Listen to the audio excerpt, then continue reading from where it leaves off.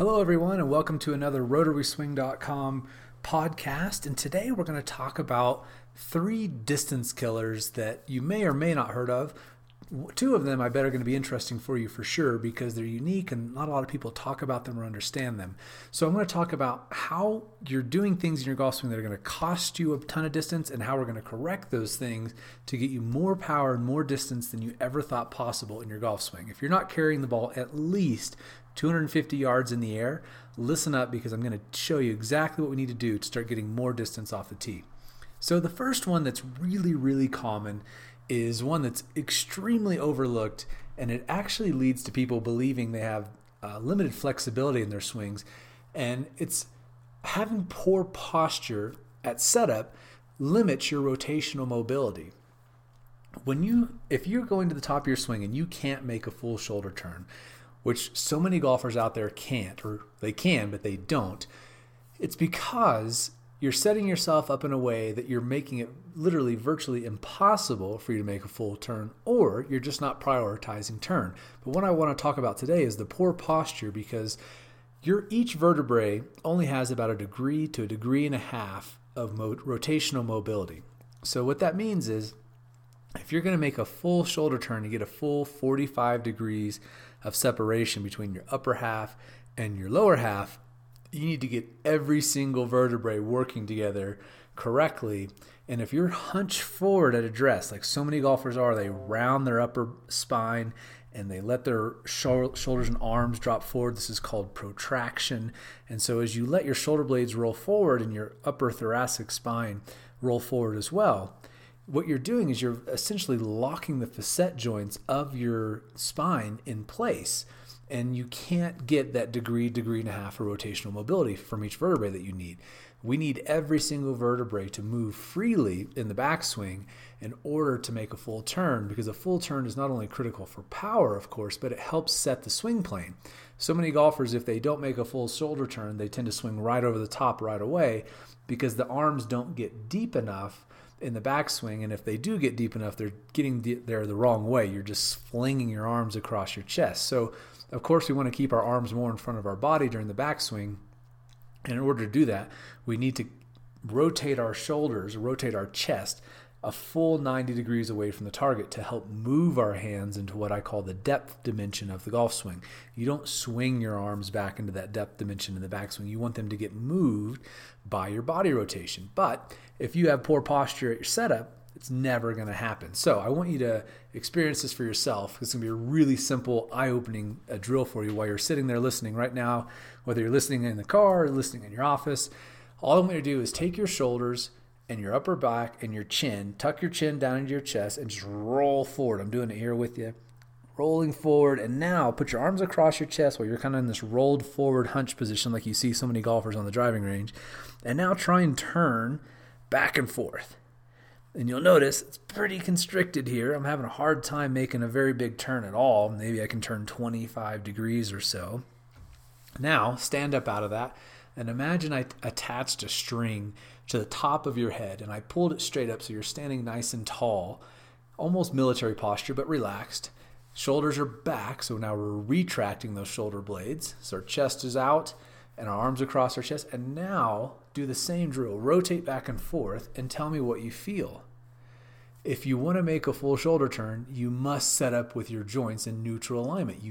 As soon as you roll your spine forward and let your shoulders protract, all of a sudden you're limiting half your rotational mobility, and it's going to be impossible for you to make a full shoulder turn, which is going to cost you a tremendous amount of power in your golf swing. So if you want more distance off the tee, you've got to make sure that you're set up correctly. Of course, we've got tons of great videos on setup. I'm going to reference one right here. If you click the link, you'll be able to access the video that's going to show you exactly how to set up correctly and make a full shoulder turn. So that's the first big distance killer that a lot of people don't think about. Now, one distance killer, number 2, that a lot of people do think about but don't understand fully is casting the club. Now, most golfers understand they need to have lag in their swing, but they don't totally know why. Well, lag makes up about 2/3 of your overall clubhead speed. That's right, just from the release of your wrist angle in the swing, that's going to make up about 66% of your overall clubhead speed. So lag is critical. You can imagine giving up 2/3 of your swing speed. It's a terrible thing, and that's why so many amateurs can't swing over 100 miles an hour, and everybody kind of gets stuck at that 90, 92 mile an hour club head speed because they're casting the club, and you simply can't make up for it. You can't rotate your chest fast enough. You can't throw your arm fast enough. You can't make up for leverage. Physics is always going to win, so you want to put Newton back in the driver's seat of your golf swing. And to do that, I want you to remember this mantra. It's kind of your job description. I call it the rotary swing thesis statement. And that is, you have one job in the swing to do, and that is to create, maintain, and release lag. Now think about that. If 2/3 of the vast majority of your clubhead speed's coming from just this lag angle, you can understand how critical your job description is. So the primary thing that you have to focus on when you're working on your golf swing is this creating, maintaining, and releasing lag. The rest of the stuff is relatively less important. It's just kind of details and making it easier for you to create lag, to maintain it, and release it. So the first key in creating lag, it starts with not setting your wrist too early in the backswing. And some instructors actually advocate this to tell you to set your wrist right away. I want you to think about this for a second. If you set your wrists right away during the backswing, what are you doing to the muscles in your forearms? Well, you're creating tension, of course, because that's what's moving the golf club. Now, tension, as you know, is a swing killer. No matter what swing philosophy you subscribe to, tension is never part of that theory. So if you set your wrist really early in the swing, the tendency is to create a lot of tension in your forearms. And now what does your body want to do with tension? Well, it should be pretty obvious. It wants to release it, right? So all you're doing is when you're setting your wrist early and creating a lot of tension early in your swing is making it where it's going to be predominant that it wants to throw it away as soon as you can. Tension is a horrible thing for creating lag. So if you set your wrist fully right away during the takeaway or during the backswing, where else do your wrists have to go? They don't have anywhere to go but out, but casting the club. So the last thing you want to do is ever to set your wrist fully. You'll notice most golfers on the PGA Tour, the vast majority, probably 98% of them, set their wrists gradually throughout the entire backswing. And the reason is we want to be able to have some place for them to go during the transition. What I mean by that is if you go to the top of your swing and your wrists are fully set, they have nowhere to go but out. But if your wrists aren't fully set by the time you get to the top of the backswing, they can downcock. And this downcocking move is what not only helps you create more lag at the right time in the swing, but it helps you maintain it late into the downswing. And that's really important because we don't need a ton of lag during the takeaway. It doesn't do us any good at all. The only time lag really matters is halfway down in the backswing. If we've still got that leverage angle to release in the downswing, then we're in good shape.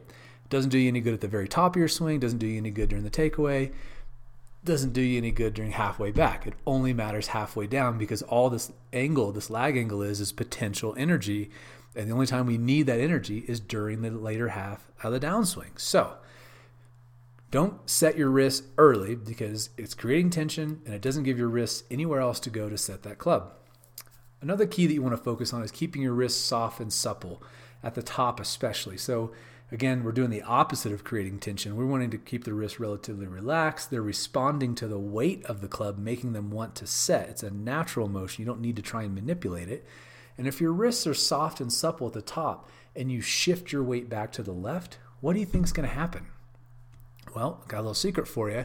Weight shift is what helps you really create and maintain more lag at the right time in the swing. See, as the club is going back during the backswing to the top of the swing, it's starting to move toward the target. As you begin to shift your weight back to the left and begin to unwind your hips, what does that do to the club? Well, it starts pulling it down because obviously your arms and hands are attached. So as your pelvis moves to the target, moves to the left, and begins to unwind from that closed hip position at the top, that pulls your hands down. Now the club still has momentum traveling back toward the target, and now your hands are going away from the target because they're being pulled down by your hip turn and shift.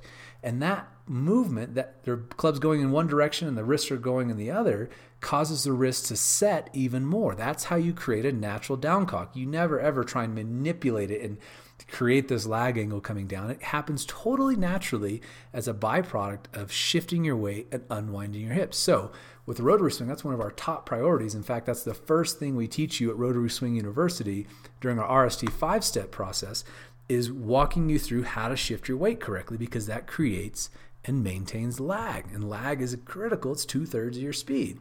So now I'm going to give you another little secret, and I want you to practice this when you're at home and you got a golf club. I want you to go to the top of your swing, keep your wrists nice and soft and supple. Don't fully set them at the top. And I want you to shift your weight to the left. But before you do that, I want you to take your right hand completely off the golf club. That's right. You don't need it there. You'll be shocked, but I want you to video yourself or do it in front of a mirror so you can see this. If you don't rely on your feel and real aren't the same. Video cameras and mirrors never lie. So with Rotary Swing University, you're always practicing with a mirror or video camera so you can see what's really happening in your swing. We never just rely on feel. That's completely the worst way to practice. That's how you chase your tail around all over the place. So go to the top of your swing, take your right hand off, shift your weight, and begin to turn your hips. And if your wrist is soft and supple, watch what happens. Your hand is going to get pulled down to waist high at least, and you're going to have more lag than you ever thought possible. All you got to do is keep that wrist soft. Now, if you find that you're still not having the lag that you want, you should have more lag than Sergio Garcia coming halfway down without the right hand on there. Take your left thumb off the club as well, because it's also in a position to push against the shaft in the same way that the right hand can. So when you're practicing, if you just focus on holding onto the golf club with the last 3 fingers of your left hand and shift your weight and turn your hips, watch what happens, watch the magic unfold, because you're going to have more lag than you ever thought possible. What you've just learned is that 9 times out of 10, casting is caused by trying to accelerate the golf club too quickly from the top with your dominant hand. And for most of us, that's being right-handed, and that's what makes golf so challenging, because what we want to do is go to the top of our swing and use that hand that we have a lot of coordination with and throw the club from the top as hard as we can, and all that does is cause you to cast it. So instead, what you do during that transition phase is shift your weight and turn your hips while keeping your wrists soft, and not having the club fully set yet allows the club to downcock. It has somewhere to go, so it increases the lag angle. So that's our first step, creating lag, and then it helps us maintain it because we're not doing anything with our arms and hands at all at this point. We're keeping our arms and hands in reserve until we get halfway down. I call this, there's a video on the site called the dump truck and the drag racer. And that's how I think about the golf swing when I'm trying to help my students understand how to build a proper golf transition, because the dump truck has got to do all the heavy lifting. The dump truck's not going to go very fast, but it has a tremendous amount of torque and power, but it just can't go very fast. It's designed for moving big things really slowly. The drag racer, however, can go really, really fast, but it doesn't have very much gas. In fact, the gas tank's only long enough for it to get down to the end of the quarter mile, and then it's done. It's spent all its energy. Most golfers do it backwards. They fire the drag racer, which is your arms and hands, first, and the dump truck, which is your hips and core, never do anything. They just kind of sit there and respond to what the arms and hands are doing it. And by the time you get to the ball, you're already out of gas. The finish line was way back there, halfway down. You threw all the lag away early. And so now you have nothing left to hit the golf ball with. You have no leverage left in your swing. So if you think the dump truck, or you can think of it as a tow truck, because the tow truck's got to move the drag racer to the track so the drag racer can do what it's designed to do. That's how you should think about your swing. So the first thing we got to do is we got to get that drag racer to the track. We're going to use a big, heavy towing diesel truck to get that drag racer to the track, and then we're going to take the drag racer out of the trailer, fuel it up, and then it can fire. And that is how you sequence the swing, and that is how you meet your job description of creating, maintaining, and releasing lag. Now, the last one I want to talk about that kills distance for so many golfers is ball position. With the driver, it's a specialty club, especially these days. The golf club is designed to be hit on a slightly ascending blow, so the club is starting to work up back to the ball, what we call a positive angle of attack. And the ball needs to be hit slightly higher on the face to help reduce spin. This is how you maximize your distance with the driver. So creating a positive angle of attack gives us a higher launch angle. Hitting the ball higher on the face also gives us a higher launch angle because there's more loft up there because of the club face roll and bulge there. I talk about that in the Bomb Your Driver series. But what you're doing is you're hitting the ball, launching the ball as high as you can with as low a spin as you can. Now, It's not hard to hit the ball high if you put a lot of spin on it, because the ball is going to climb up through the air, and that's going to cost you a ton of distance. What you want to do is launch the ball very high with relatively very, very low spin, and that is how you get the maximum distance off the tee. And again, this stuff's all covered in the Bomb Your Driver series. Now, one of the most critical pieces is obviously, to accomplish this, you have to move the ball up in your stance. Now, as you move the ball up in your stance, I want you to think about looking at your golf swing from up above. So imagine you're up on a ladder and you're looking straight down on your golf swing. And when the driver approaches the ball, it's approaching the ball on an arc, ideally on an inside arc. Unless you're swinging way over the top, then it's an outside in. But we're going to assume that we fix that stuff and we're swinging from the inside. And once it strikes the ball, then it begins to immediately move back to the inside in front. Now, because you're moving the ball up in your stance of where it would normally be, that means that club head is now beginning to travel back to the inside of the path in relationship to the target line where it was before. And what that means is you need to move the ball not only up in your stance, but slightly to the inside to avoid hitting it off the toe, because hitting it off the toe is just going to create a lot of hook spin and cost you a ton of ball speed. Hitting the ball in the center of the face is one of the most important and most critical things that you can do in the golf swing. And if you have the ball in the wrong spot and you have the ball too far back in your stance, you're going to hit down on it. And you have the ball too far back in your stance, you're going to have a tendency to hit it too far on close to the heel. As you start moving the ball up to correct your angle of attack, it needs to come inside to avoid hitting it off the toe now. So you put these three things together. We got better posture at setup. We can now make a full shoulder turn, critical for creating a proper swing plane and path, and it's critical for setting the club at the top of the swing in the right position and loading up these muscles in our core and trunk. We've got to make a full shoulder turn, and I guarantee you everybody out there can make a full shoulder turn. It has nothing, absolutely nothing to do with your flexibility. You're more than flexible enough to make a full shoulder turn. If you're not, I want you to take a look at some of my videos I talk about on how to make a full shoulder turn. Second thing, your job description: create, maintain, and release lag. Nothing else matters outside of this. If your number one thing that you're focusing on when you work on your golf swing revolves around those three things, you're on the right track. If you're worrying about a bunch of other stuff, because you're losing lag still, you're wasting your time, because nothing is more important than the leverage that you have in your wrist angle. And finally, ball position. Having the ball in the right spot is not only going to help you hit the ball on a positive angle of attack, higher on the face. You got to tee it up high enough to get the ball higher on the face to reduce the spin rate, but also slightly to the inside of where you would normally place it so you can hit it in the center of the face.